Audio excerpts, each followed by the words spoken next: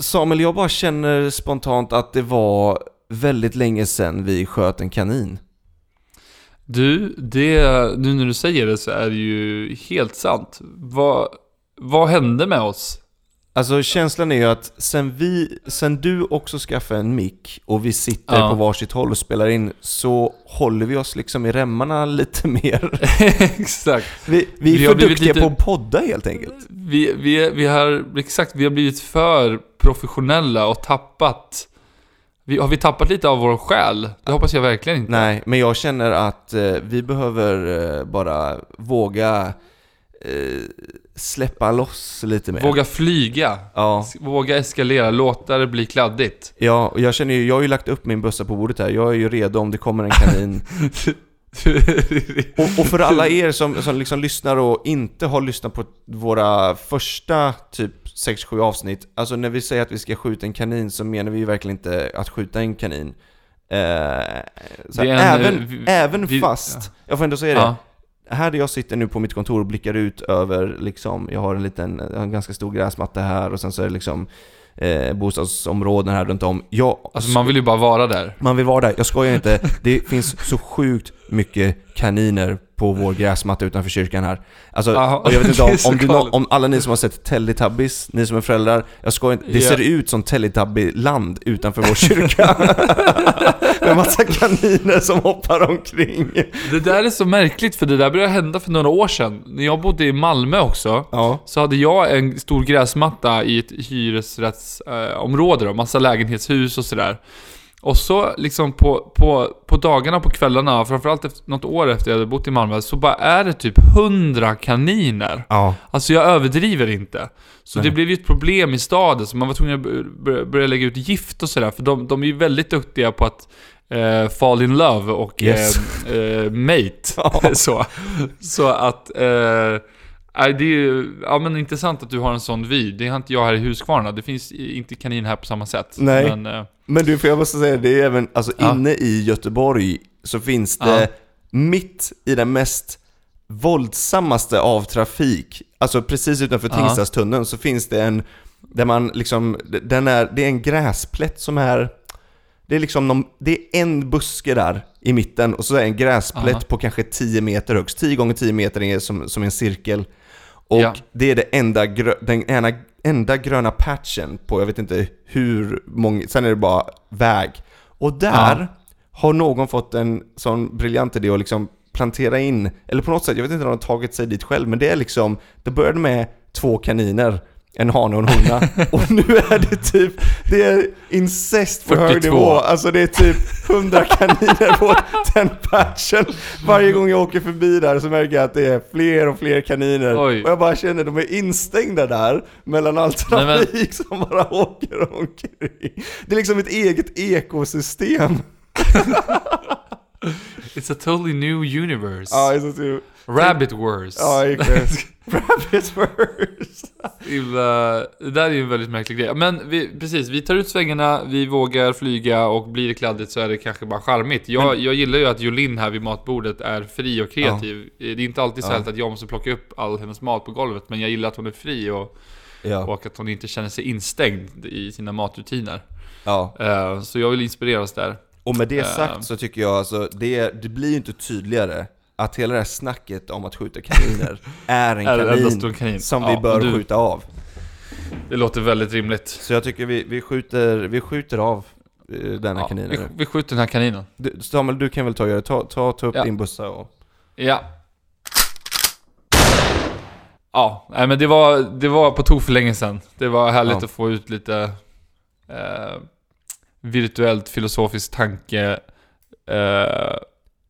skott. Ja, fler. Alltså det här, jag bara uppmuntrar folk där ute som lyssnar. Du borde skjuta fler kaniner i ditt liv. Skjut kaninerna i ditt liv. Men du Samuel, nu sköt vi faktiskt en kanin. Igår var det en stor dag. Igår, hallå. Vad hände i din familj till exempel? Igår så hände någonting i min familj. Det är ju ganska många familjer. Det var ju mors dag igår. Det var mors dag. Och jag och Daniel här i podden vill ju hälsa ett stort grattis till alla mammor. Yes. som är såna hjältar och kämpar. Och alla ni som vill bli mammor en dag och som drömmer om att bli mammor, ni får också hyllas här. Verkligen. Stor tack för vilken ni är och vad ni gör.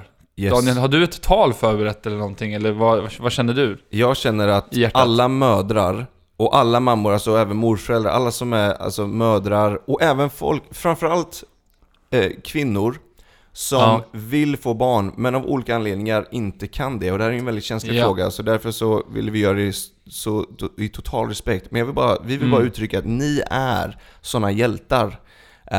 Och kvinnor är hjältar generellt. Så vi vill bara hedra er så här i efterskott. Den här måndagen, en ny vecka, och säga att ni är fantastiska, och vi älskar er, och tycker ni är otroligt betydelsefulla. Och framförallt så har vi förmånen att få vara gifta med varsin mamma som de är framförallt våra fruar, men de är också mammor. Så en stor shoutout till Miriam och Linnea. Ja, stor shoutout. Det låter ju för övrigt ofta som när vi snackar att vi är en enda stor familj på 4 pers. Ja, vi sa ju det förra gången, tror jag. Det låter som att vi är ett kollektiv som liksom...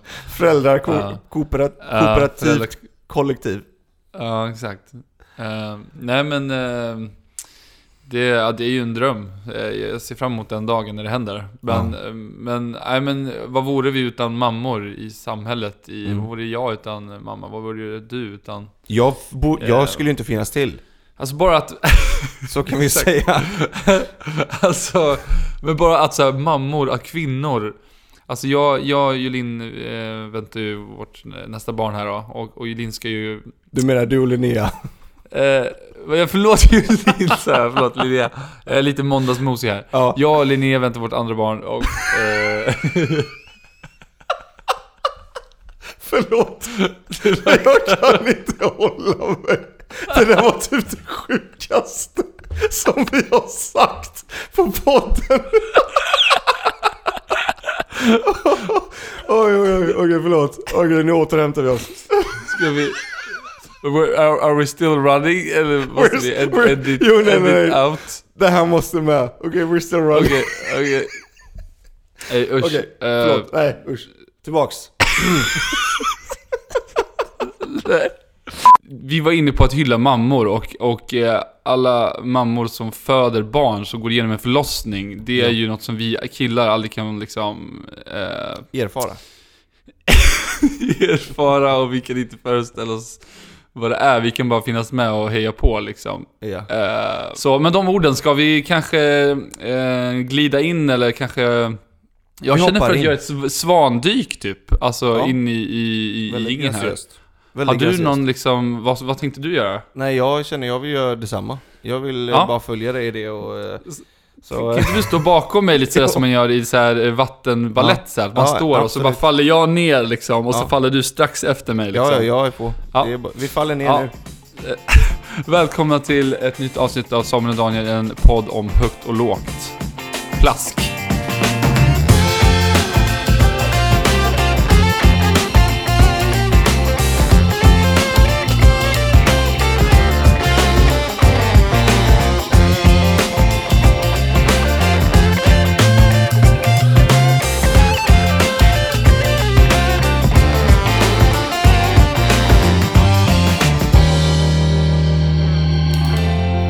Daniel, en ny vecka,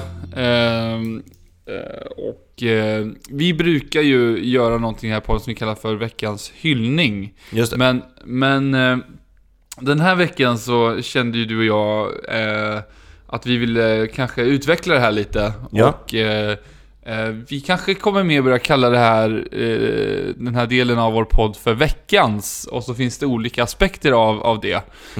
Och denna vecka hade du någonting du ville framföra. Kan inte du berätta? Ja. Vad du ville förmedla här? Exakt, alltså vi flög lite mellan liksom, vi har veckans genombrott, vi har i det här fallet då veckans sammanbrott som jag vill dela. Veckans sammanbrott. Jag hade ett veckans sammanbrott, och det var i onsdags förra veckan. Så... Var det när ni skulle bila till Stockholm eller? Nej? Exakt, vi var på väg upp till Stockholm och bilade. Det är väldigt vackert att köra den vägen upp. Framförallt där ni bor där, Samuel, liksom vid Jönköping. Ja, vi är jättevackra. Ja, men vid det här tillfället så hade jag den värsta nageltrånget jag har haft i hela mitt liv. Det var sjukt nasty med min tå. Det var så svullet som min tå liksom sögs in i svullnaden. Och den bara försvann liksom. Och det pulserade, det var svullet, det varade. Och jag bara, vad händer? Vad har jag gjort för att förtjäna det här? Det är sanslöst. Och så börjar då vår underbara dotter Agnes. Hon har alltså en enorm gåva i sitt liv. Och det är att hon har en enorm röst. En enorm pipa. Och vi var till och med tvungna att bara mäta hur många decibel hon kommer upp i på telefonen. Och när jag mätte så hon kommer nästan upp i 100 decibel alltså. What? 100 decibel, det är alltså risk för hörselskada är vid 80. Det är som en lufttrycksborr. Alltså, och en jumbojet är på 140. Jag förstår inte hur. Det är helt sjukt när man läser de här skalorna. Så i alla fall, hon skriker typ konstant i typ större delen av resan. Och jag känner att jag fick ett sånt sammanbrott där. Så jag visste inte, det är olika hur man reagerar, men jag bara tittade rakt fram, alltså på... det var idel tomhet. Du körde ju bilen. Ja. Antar jag. Ja. Hur gick det att hantera att köra bil och få sammanbrott samtidigt? Liksom? Det är ett under att vi klarar oss på den resan, kan jag säga. Jag var tvungen att byta med Miriam sen halvvägs, bara för att för jag märkte att jag inte riktigt var där. Det var det är så sjukt svårt att koncentrera sig. Ja. Men det var i alla fall en veckans sammanbrott där, kände jag, att så här, som förälder sitta och vi har försökt med olika liksom, hon är ju så liten och bara 9 månader, så hon fattar ju inte att hon inte får göra så. och så vi har prövat att liksom så här, Miriam, min fru, sa att nu har vi liksom prövat igen en appen, snutten, så här, kex, allt möjligt. Så vi bara, vad ska vi testa nu? Vi liksom testar hela arsenalet av verktyg, föräldraverktygslådan. Och vi bara, nu är det troligtvis att de skriker för att de ska få uppmärksamhet. Så nu skiter vi och ger henne uppmärksamhet. Så vi bara sitter där och bara tillåter henne att bara ha ett abruption-utbrott. Och jag kan inte ens göra någonting. Varje gång jag försökte, Miriam bara, nej, inte uppmuntra henne att, liksom. Så jag känner mig så låst. Så, det är helt sant det. Det kan ju bli en ond cykel om ni hela tiden ska tillmötesgå henne då i hennes skrik. För då kan det bli att hon söker genom skriken. Alltså just de där sjuka skriken som hon gör. Hon kan ju gråta liksom, men när hon gör sådär, precis. Men så det är veckans sammanbrott. Tack för den transparensen. Vi har ju alla våra, tror jag, sammanbrott mer eller mindre sådär. Jag är inte jättesammanbrottslig av mig. Eller sammanbrottig av mig. Men det händer att jag också bara... Jag blir nog mer så här matt och trött och bara måste typ däcka liksom. Kan jag bli helt så här, om det har varit mycket ansträngning eller anspänning eller... Sådär, jag har svårt liksom att typ skrika rakt ut. Eller vissa är så väldigt ventilerande. Och jag är nog mer att jag liksom drar mig undan eller däckar eller just det. Något sånt där. Men du, vi har ju ett väldigt härligt tema den här veckan. Som på tal om kaniner som parar sig och sådär, så känns det väldigt intressant. Kan inte... vi hade ju en tanke om att spela en liten jingle här för en ledtråd. Kan inte vi göra det? Alltså det är bara för att jag tycker den här är så klassisk för det här sammanhanget. Men jag tycker vi spelar upp en jingle här, så hoppar vi rakt in i dagens tema. Och jingeln går så här.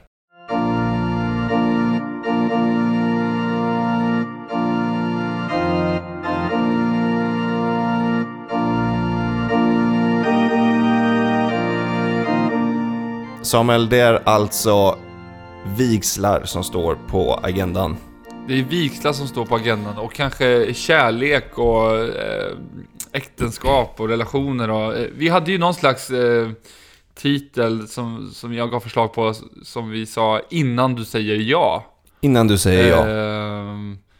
Därför att vi går in i sommartiden nu. Du ska viga i sommar. Du hade liksom äktenskapssamtal bara häromdagen. Jag har också lite fått snacka med personer som just frågar lite inför framtida relationer eller innan man ska gifta sig och bara saker man ska tänka på och sådär. Och det här är ju någonting som är aktuellt för alla liksom. Oavsett om du nu ska gifta dig eller om du är inför en relation eller bara liksom aktuellt nu när vi går in i sommartider här när bröllops-euforin kickar igång. Precis. Exakt, så innan du står där vid altaret så kände vi, vad kan vara några bra saker som man kan tänka på innan man gifter sig? Och du och jag har gjort en liten lista på några tips kan man säga, några bra saker att tänka på, att gå igenom tillsammans, bara för att jag tror att det finns några saker som kan vara bra att bearbeta tillsammans innan man går in i ett av sitt livs största beslut liksom. Att där två blir ett, att gå in i förbund med varandra och säga jag är där i nöd och lust till death do us part liksom. Det är ändå ett stort steg. Kan man säga att vi ska ha äktenskapssamtal med våra lyssnare nu eller? Man kan säga att vi ska ha äktenskapssamtal med världen, Samuel. Med världen?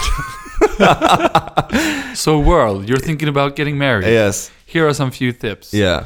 Ja. Nej men det är intressant. Yes. Du och jag känner, alltså det är sjukt många som gifter sig på sommaren som vi sa. Och så därför känns det som att det är aktuellt. Det är sommar, hela naturen bara har utlöst sin pollen i luften. Och det liksom känns som att det är på tapeten att tala om lite sådana här saker. Men du, jag tänker, kan inte du bara läsa upp det du har på din en första så? Och det finns ju väldigt mycket att säga om relationer och om äktenskap, om giftermål och så vidare. Men bara några saker sådär, som jag tänkte på som jag tror i alla fall är några av mina lite viktigare kanske frågor. Innan du säger ja till att dela resten av ditt liv med en person eller ha inställning att göra det liksom. Och jag droppar lite här. Kör och på. Så vet jag att du också har. Min första här, det är ju en ganska basic, men det är, vill ni åt samma håll i livet? Just det. Och har ni samma grundvärderingar? På ett sätt lite olika, men samma, tänker jag. Därför att de värderingar vi har sätter riktning för livet liksom. Vad vi tycker är viktigt och vad vi vill. Vill din förälskelse bo i Kanada och du vill bo i Skellefteå, är det ju en väldigt praktiskt svår situation. Just det.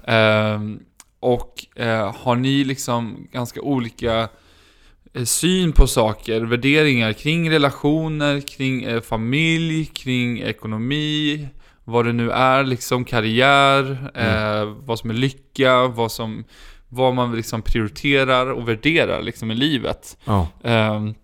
Så kan också det bli väldigt svårt. Det finns liksom ett mått av olikhet i relationer som är jättegott, som är bara kompletterande och spännande. Vi ska inte vara gifta oss med oss själva liksom. Just det. Men det finns också någonting i att vi har samma riktning och samma liksom förväntan kanske på framtiden, om man ska förenkla det så.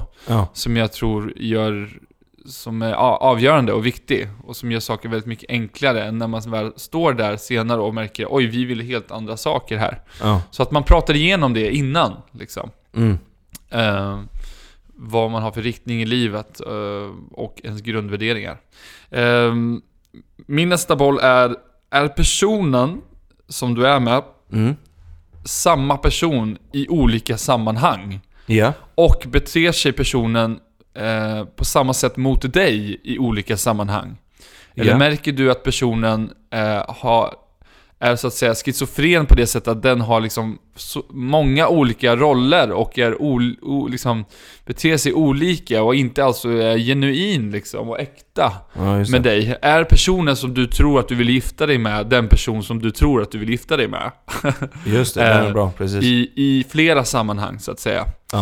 Så att man känner varandra och man är bekväm och man är trygg och man är äkta med varandra. Så att man verkligen vet det så. Och där är det ju jättebra att liksom få, alltså det är väldigt naturligt att den man är med, man är tillsammans med liksom, att man inbjuder den i alla delar av sitt liv liksom. Så det är ett stegvis att liksom bli ett liksom och få dela allt i livet ihop så. Men det här tror jag är en viktig del, för att Om du märker att den här personen med sina vänner eller med sin familj eller på sitt jobb behandlar dig på ett helt annat sätt eller sådär, så kan det vara ett varningstecken liksom. För är den här personen verkligen genuin och äkta och det som jag tror att den är och står för. Den tredje punkten som jag slänger in här, det är: har den här personen god frukt av sitt liv? Och då, frukt menar jag, alltså finns det saker i den här personens liv, liksom konsekvensen och det som kommer ut av den här personens val och liksom livsstil som är goda. Det finns ett bibelord som säger av frukten känner du igen trädet. Så vi vet alltså vad som finns i rotsystemet av ett träd, eller hur trädet mår, beroende på vilken frukt som kommer ut. Och om frukten i en person är god eller mindre bra, det säger mycket vad som finns på insidan i den här personen, vad som finns av sår, vad som finns av attityd eller liksom den inre verkligheten. Och olika frukter då kan ju vara: vad har den här personen för typ av relationer runt sig? Hur går det på jobbet? Funkar han eller hon i grupp? Hamnar han eller hon ofta i konflikter? Sårar han eller hon människor ofta? Är han eller hon i skulder? Alltså, och har liksom kan inte hantera pengar till exempel. Finns det missbruk och sådana här bitar. Men det här vill jag säga också att ingen är ju perfekt. Och alla har vi saker att jobba på. Men finns det liksom en kultur och en trend av misär och liksom sår och liksom destruktivitet runt personen, just det, så kan det vara så att det finns saker som inte står rätt till och är sunt, och därav borde den personen inte gå in i äktenskap nu. Det finns saker som kanske behöver hanteras innan. Därför allting i en person intensifieras och liksom förstoras i äktenskap och när man lever nära varandra. Man får liksom, när man är så nära varandra så kommer man själv få smaka på allt sånt live, liksom head on. Så. Det är väldigt bra. Det där var väldigt bra det du säger nu alltså. Ja, för att ibland tror jag att vi ibland inte riktigt förstår kanske fullheten av en person förrän vi vaknar upp i sängen med den liksom, och lever livet med den så att säga. Och därför är det bra att vi bara har lite titta på det här. Vad är det för frukt? För det ger en insikt och ger en inblick i trädet så att säga, insidan och det som finns i personen. Väldigt bra. Det är lite mina tips bara sådär allmänna som var viktigt för mig och Linnea, och kanske inte just de här sakerna vi ställde oss om, men det är också de här sakerna jag brukar säga till människor också, just kring relationer och äktenskap och sådär. Alltså otroligt viktigt att ta de här bara att liksom alltså vi är ju inga. Alltså det känns som att alltid när vi poddar och sådana här saker så liksom vi tar ju det vi har från vårt förråd så att säga. Ja. Och vi har inte alla svar, men det är så tydligt att det du säger där, som jag kan bara skriva under på det. Alltså det är så sjukt viktigt det som du tar upp och för att man vill se människor lyckas i sina relationer, eller hur? Det är ju vårt motiv. Verkligen. Och vi är ju lite på ett sätt är vi lite utbildade. Vi utbildar pastorer liksom, teologi och ledarskap och personlighetsutveckling och sådär. Men mött mycket människor sådär. Men vi är ju inte professionellt utbildade i detta, mer än att vi tycker det är viktigt och intressant sådär. Men jag kan också bara slänga in att jag tror att många av de här sakerna vi säger nu kan man verkligen applicera på vilka typer av relationer som helst nästan. Så vi bara uppmuntrar dig. Om du inte idag tänker gifta dig i sommar så kan du verkligen, tror jag, finns det saker du kan plocka här. Men Daniel, verkligen. Du hade också lite... Ja, och när vi satt och förberedde denna podden så märkte vi också att det finns några grejer som vi tror kan vara kännetecken till att man faktiskt bör vänta med att gifta sig. Men vi tror att också att det är någon helt annat samtal. Så som du sa, allt handlar ju om att bara liksom, man är på en resa att lära känna varandra. Jag kan skriva under väldigt mycket på det liksom, som du sa med.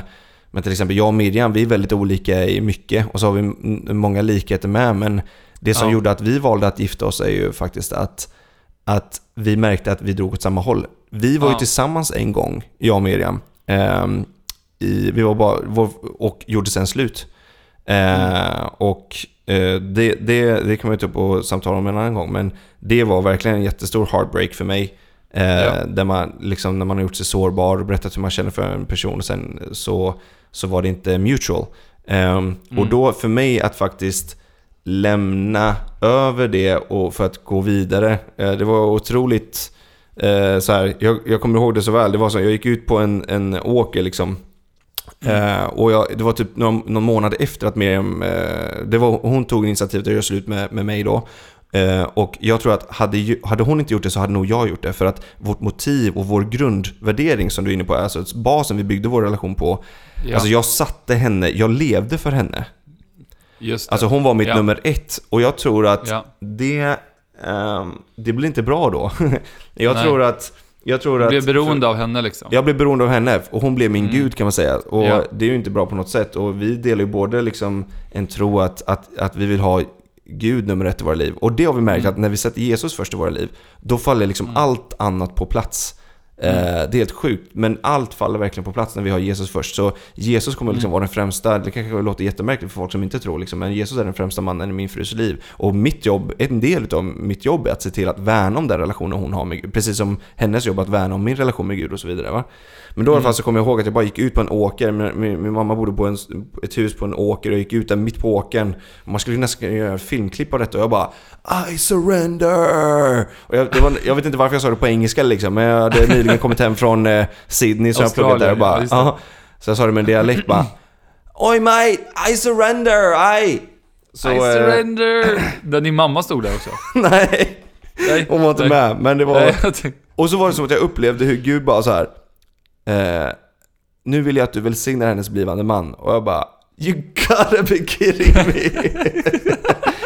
Och jag bara, Gud, jag bara välsignar den personen mer än kommer gifta sig med. Jag bara ber att det ska vara en fantastisk man som ser henne för den hon är och så här. Och så bara bad jag la det i Guds händer liksom. Och så visste jag inte då att jag liksom välsignar mig själv in i framtiden liksom.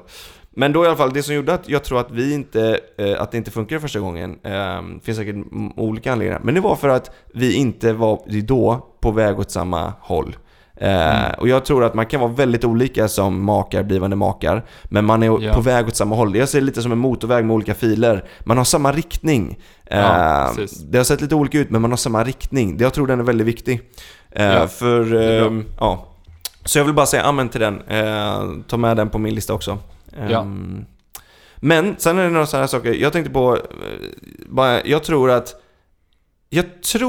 För mig så tänker jag att det här är mycket sant. Och det är lite så som men för alla blivande fruar då, så som din blivande man behandlar sin mamma, så tror jag det är mest troligt att han kommer behandla dig när ni är gifta eller längre fram. Kanske inte på alla plan givetvis, men jag tror det finns någonting här av att titta på. Man kan lära sig lite, man kan lära sig hur han behandlar andra kvinnor. Alltså på ett respektfullt sätt till exempel och sådär. Och vice versa, alltså hur hon behandlar sin pappa kanske att det finns någonting där.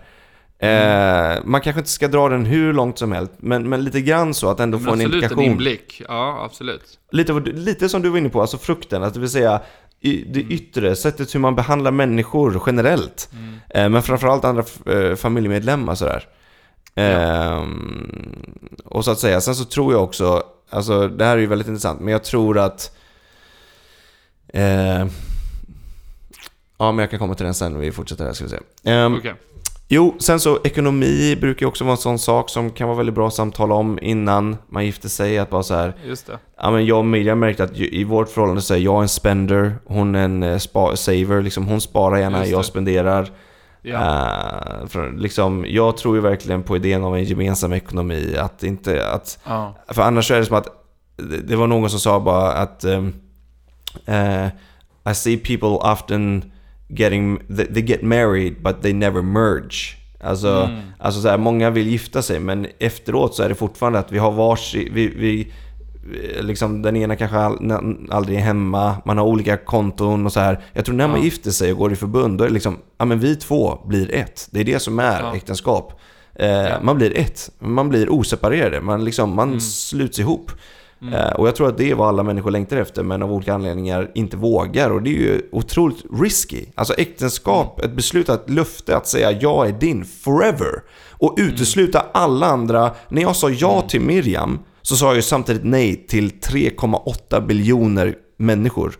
3,8 biljoner kvinnor tror man att det finns ungefär idag. Jag sa ju nej till alla dem för att säga ja till den enda. Och jag tror att det här det är sjukt. För mig så är det precis som hon gjorde. Hon sa nej till alla andra män och sa ja till mig. Alltså det är ju love. Och jag tror att man behöver tänka på det när man står där, att nu så säger jag ja till en enda. Och det tror jag med ekonomin också, att, liksom, att nu det, allt mitt är ditt liksom. Det här är ju en väldigt vanlig också anledning för konflikt i äktenskap och relationer. Alltså väldigt vanligt är ju just ekonomi ett stressmoment, och där man ser olika på. Så det är, som du säger, väldigt viktigt att liksom prata igenom hur man ser på det innan liksom, och bara ha en tanke kring det. Verkligen. Ja, väldigt bra, väldigt bra. Några till snabba här. Att deala lite med tidigare förhållanden. Att bara berätta om, ja, men jag har haft de här förhållandena och de här var ganska destruktiva och de sårade mig på det här sättet. Eller att bara generellt sett, korten på bordet innan du gifter dig. Alltså på bordet. fram med all smärta. Alltså öva dig i intimitet. För precis som du sa, så när man gifter sig så blir det inte enklare. Utan snarare, om det fortfarande ligger någonting under mattan eller ett skelett i garderoben, så kommer det ju göra dubbelt så ont. Så fram med allting. Till exempel för mig så var det att berätta för Miriam att jag hade haft problem med pornografi. Och liksom än idag så har jag en sårbarhet där jag måste jag får vara vis med vad jag tittar på till exempel. Och det här var otroligt viktigt för mig att berätta för henne, för att jag skulle känna att jag kunde vara fri i att vara hennes man. Och att jag vill att de ska ha total insyn i mig. Det här är en av de främsta anledningarna till varför folk inte vill gifta sig. Det är för att man är så rädd för sann intimitet. Och för, om man säger engelskans intimacy, eller så brukar man säga into me see. Och jag är så rädd för när jag öppnar upp mig och du ser rakt in i mig, så är jag så rädd för att du kommer inte kunna hantera det. Så du kommer kasta bort mig. Du kommer stöta bort mig. Du kommer stöta bort mig. Men sann kärlek stöter inte bort, utan sann kärlek inkluderar allting och bara säga jag är din ändå. Det är riskabelt, men det är kärlek. Och det är tron på äktenskapet. Jag tror verkligen på den här idén, alltså äktenskapsidén. Jag tror att det är svaret på väldigt mycket smärta. Och att det är otroligt mycket mod att gifta sig. För det innebär sårbarhet. Det innebär sårbarhet att berätta, det här har jag brottats med. Det innebär sårbarhet i att det här vet jag inte hur det kommer gå. Men det är bara att göra det. Till exempel mina föräldrar skilde sig när jag var 4 år. Jag har liksom inte tyvärr där haft några, alltså idag så har jag jättemycket, alltså mina föräldrar är mina förebilder för mig, men just där och då så det var inte tanken att de liksom skulle skilja sig, tror inte jag. Men då att hitta förebilder som faktiskt, men jag tror det är möjligt. Så deala med tidigare saker. Lägg fram alla korten på bordet. Alla korten på bordet. Ja, det var väldigt bra. Gå en äktenskapskurs. Och det är samma när man väl har gift sig och man blir föräldrar. Så det blir inte enklare när man skaffar barn heller. Utan det är liksom nej. Fram alla grejer. Det skulle jag säga. Ja, väldigt bra. Ja, men där har vi bränt av några nödraketer. Pow. Så ja, men det finns ju otroligt mycket man kan säga om de här. Men ja, men det är väldigt bra. Jag tänker just också, alltså just det här att prata om sommaren och kärlekstider och sådär. Jag liksom, och många liksom kan säkert vittna om hur man liksom, alltså kärleken, du sa det Daniel, alltså kärleken gör en blind ibland. Det är ett sånt liksom saying som finns, att kärleken är blind liksom. Stenblind verkligen. Och det är just att det är det här att veta lite vart du står i saker, tänkt igenom vissa saker innan vulkanutbrottet av känslor kommer. Boom! Därför att när det vulkanutbrottet är live så är det väldigt svårt att liksom ta ner det, så att säga. Och man ska verkligen, det är verkligen man ska bara veta det, att känslor känns liksom, och allt det här. Och när man är kär, när man liksom har också bjudit in någon i sitt liv, då är det mycket svårare liksom att backa sen. Fast ibland kan vara helt nödvändigt. Och du och jag, Daniel, uppmuntrar folk att starkt göra det om man ser starka varningssignaler en bit in i relationen. Så. Men därför kan det vara bra att just ha liksom tänkt igenom själv för sig själv, men också då tillsammans, man pratar ihop liksom. Och andra sidan är väl här också att, som du sa, att det finns ju så många som också har svårt att liksom, alltså att det är så läskigt liksom att gifta sig, eller det är så läskigt att fråga den här tjejen ut på en dejt, eller fråga om liksom om vi skulle uttrycka känslor, eller att fria för de som är tillsammans liksom. Tänk ifall de säger nej liksom. Och här känns det som att det är en liten delad skara, att en grupp här bland våra lyssnare behöver nog höra att men go for it liksom. Älskar du henne? Har ni en god känsla i relationen liksom? Vill ni åt samma håll? Kör liksom, våga gå liksom. Och den ena gruppen kanske, som vi sa nyss liksom, då kanske man behöver tänka liksom ett varv till liksom, och bara se över vissa bitar innan man liksom går i den riktningen att bli ett liksom. Vad tänker du där, hur man liksom ser hur vet man liksom vilken sits man är och vad man ska göra liksom? Och jättebra fråga. Jag tror att man, alltså för det första att komma ihåg det här, och det tror jag är ett faktum, och det är att vi är skapade för alltså hardwired to connect. Alltså vi är människor som är skapta för att connecta med varandra. Och du skapar att connecta särskilt till en person liksom, som du gifter dig med. Och att bara vara medveten om att det är ett stort uppdrag, det är ett stort ansvar. Alltså att älska, det är ansvar. Det är riskabelt, det är sårbart, och det är fullständigt underbart. Och det krävs mod för det. Och jag tror att vi kommer ju bara kunna... Det är därför det skulle vara så spännande att dra in till exempel Miriam och Linnea på detta. För att vi som män så kan vi ju liksom rikta oss framförallt till män, känner jag. Och för mig så var det väldigt mycket att efter det att Miriam när vi gjorde slut, så så åkte Miriam till Indien och arbetade på ett barnhem där. Jag pluggade i Sydney ett år på en bibelskola där. Och när vi kom tillbaka sen, då var vi på en helt annan plats i livet, där vi faktiskt vi hade fått en förankrad identitet, lite mer vem vi är liksom, och i vår tro. Och då märkte jag att jag började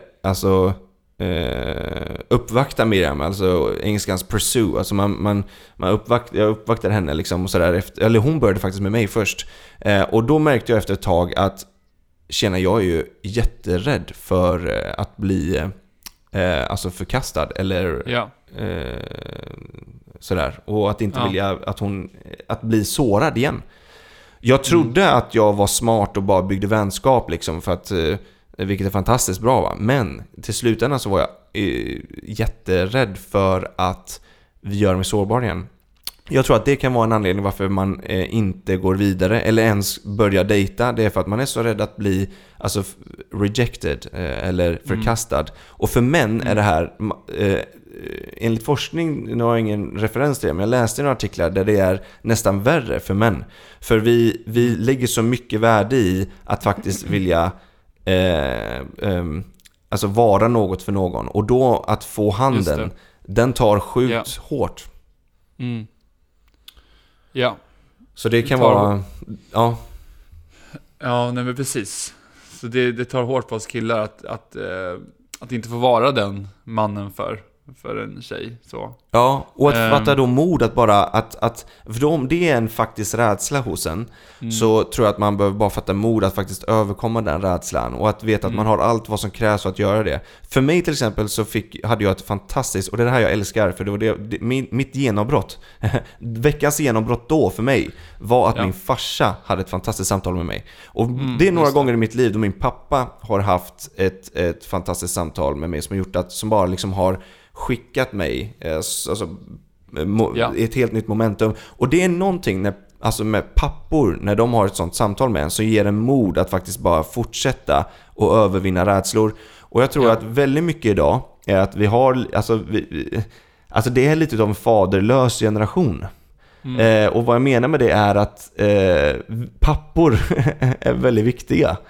Fäder är väldigt viktiga. Idag så är det väldigt många som är faderlösa. Det kan allt från skilsmässor till att pappor inte är med i bilden och så vidare. Och jag tror att det faderlösa, att det kan vara en av anledningarna till varför inte man vågar gå in i en relation till exempel och sådär. Och det kan också vara att man som man faktiskt, det här kan också vara en bra grej, och det är detta, det är att vi, och då, om man, det behöver inte bara vara det, men om man inte har haft en fadersgestalt närvarande i sitt liv, då finns risken att man inte heller har blivit lärd, man har inte haft någon förebild vad det innebär att vara en man för en fru till exempel. Eller som man vet inte hur man ska behandla en kvinna liksom. Nej, exakt. Och det är ett stort freaking society problem. För att om jag inte har haft en förebild som visat hur man ska behandla kvinnor på ett bra sätt, då går jag och gör massa dumheter. Då behandlar jag till exempel förutom bara att totalt inte respektera kvinnor, så kan det leda till att jag inte vet hur jag pursuar en fru, utan jag börjar pursua en mamma. Jag tänkte på det. Alltså, det vill säga, många kanske idag gifter sig och tänker att min fru ska vara som en mamma till mig. Och det är inte den rollen, utan en fru är ingen mamma, utan en fru är en fru. Sen så finns det något moderligt i det liksom, för barn och så vidare. Och det här är ju kanske det här är en ganska känslig grej så här. Men för mig har jag tänkt mycket på det här, att liksom, hur viktigt det är med pappor. Ja. Jag vet inte, jag är fortfarande mitt uppe i detta liksom, men jag ställer en fråga då. Jag tror det är intressant att du är inne på. Tänker du just att man har en bild av den här kvinnan då, att alltså, vad menar du med att den ska vara en mamma för en? Att hon ska göra praktiska saker liksom, eller att hon ska ta hand om en? Ja, precis. Liksom. Typ som att den förväntan du har på din riktiga mamma. Och till exempel hon, om jag nu ska vara jättegenerell här nu och provokativ kanske, men liksom laga mat, tvätta, göra saker för dig, serva dig, eller vad det nu kan vara. Det kanske inte heller är det bästa utav mamma. Mammor är ju någonstans någon som uppfostrar en att liksom ta hand om sig själv, tänker jag. Men säg att det är den bilden du har av kvinnor. Den enda bilden du har av kvinnor, det är din egen mor. Och då, om du är så, då är det ju de förväntningar som du kommer in i din egen relation. Återigen, alltså säg att det är så att du faktiskt, alltså din fru har kärleksspråk, alltså tjänster och kärleksspråk. Alltså det här är jättevanskligt, så jag hoppas folk missförstår mig rätt, men alltså det är att värdesätta ens blivande fru som faktiskt en blivande fru, eller om man är gift och din fru, och inte som som ens mor, utan det är en skillnad där, tänker jag, och den tror jag är viktigt att nämna kanske. Jag vet inte om du... Nej, men jag tror att den är bra. Det är och att jag tror att det finns många och att nu vill jag inte generalisera, jag vill vara ärlig själv om det finns något i mitt liv, men alltså, jag tror ibland hos killar kan det finnas det här, något passivt liksom. Vi är ganska duktiga, vi är liksom lejonhanar. Vi är ganska duktiga på att pursua ibland sådär, men sen så lägger vi oss ner i skuggan liksom. Och låter liksom kvinnorna göra all jakt liksom, och sköta alltihopa, och vi blir passiva liksom. Och jag tror inte det är så det är tänkt liksom, utan jag tror att vi har olika styrkor och roller, kvinnor och män liksom, och tjejer ibland gillar att liksom ha mycket detaljer liksom, och bollar i luften. Linnea i alla fall så, jag är lite mer närvarande i stunden liksom, och ser inte alltid alla bitar sådär. Men just den här passiviteten och latheten liksom, och då som du säger, förväntan att någon annan ska ta hand om mig och det som är runt mig, det är ju inte sunt, och det är inte attraktivt heller för en kvinna. Nej. På tal om god och dålig frukt då liksom, så är ju det som tjej då, skulle jag vilja uppmuntra dig, en kille som du dejtar eller funderar på, märker du att du alltid måste vara initiativtagande till att styra saker, till att göra saker, ordna mat eller praktiska bitar eller vad det nu må vara i hemmet eller sådär. Om han hela tiden har förväntan på att du ska serva honom liksom, då kan det vara så att han har förväntan på att du ska vara hans mamma. Och det är inte så attraktivt. Precis.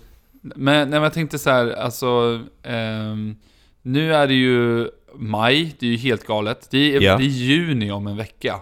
Det är crazy. Och sommaren liksom kommer med stormfart.